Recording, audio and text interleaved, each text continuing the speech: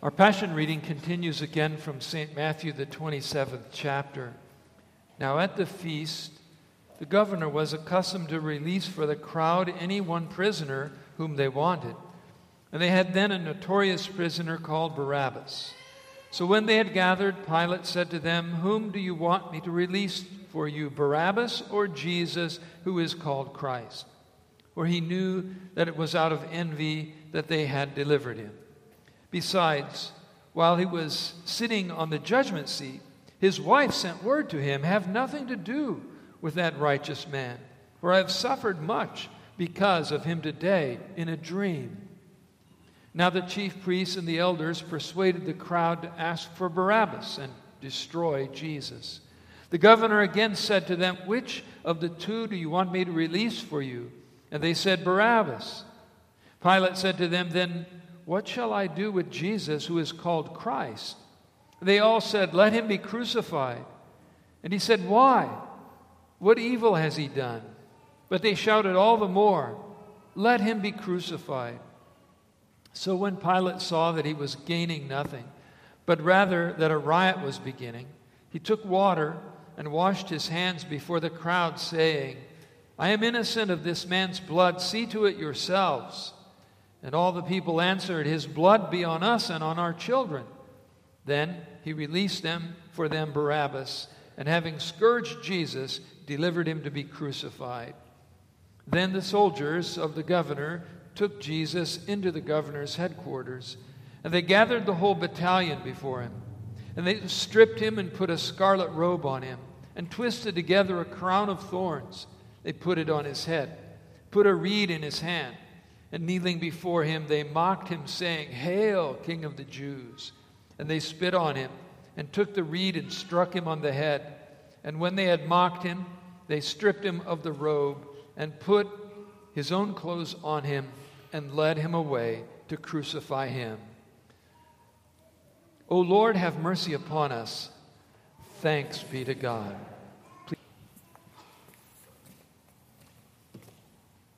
In the name of the Father, and of the Son, and of the Holy Spirit.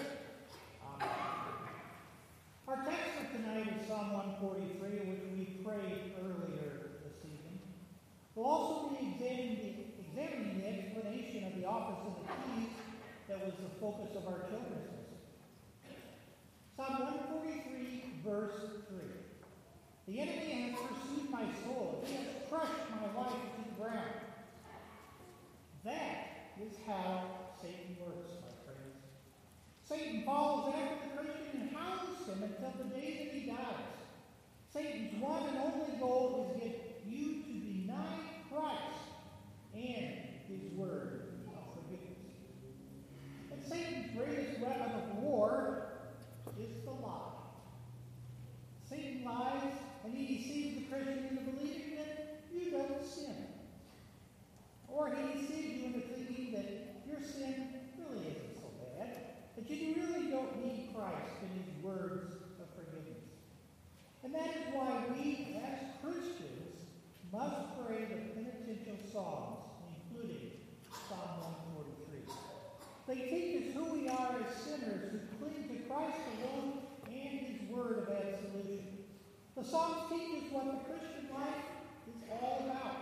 They teach us about sin and about forgiveness. In other words, we may well say with Luther that the Psalms are a little Bible that teach us everything we need to know to believe in Jesus and go to heaven. But notice how very common the sins are that are before us. Let's look at the Catechism again. Which sins are these? Consider your place in life according to the Ten Commandments. Are you a father, mother, son, daughter, husband, wife, or worker? Have you been disobedient, unfaithful, or lazy? Have you been hot-tempered, rude, or quarrelsome? Have you hurt someone by your words and deeds? Have you stolen, been negligent, wasted anything, or done any harm? Notice that's what we consider the big sins, like, say, the sin of murder. It's not listed here. There's no grand theft auto or adultery or rebellion. These sins mentioned in the And notice where they start. Who are you? Father, mother, son, daughter, husband, wife, or worker. Each of us has a calling, a vocation where God has placed us. This is where God has given you to live and to work. And it is in that calling, in that vocation, that we need law and gospel, condemnation and absolution. Who among us has not been unfaithful or lazy, hot-tempered or rude or quarrelsome? Have you picked a verbal fight with a coworker or a friend because you didn't get your way? Have you hurt others by your words or your deeds? Have you stolen from your employer by not working as you know that you should? Have you wasted the gifts that God has given you? Have you stolen from God by not giving to the church? These are real sins. But to the eyes of the world, they aren't big sins. They're trifles, nothing to really be concerned about. Yet it is these very trifles that God died on the cross to forgive.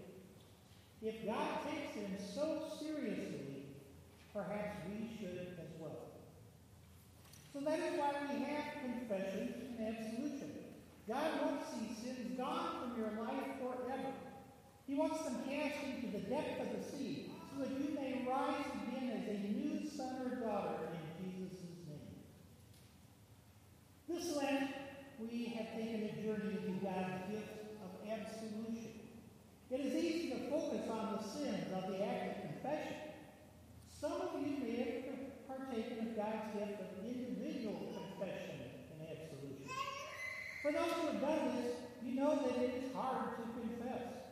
The words don't come out right. It's embarrassing, or almost like it maybe just seemed like much ado about nothing.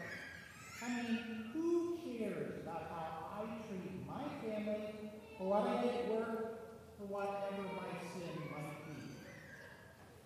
But that is the whole point.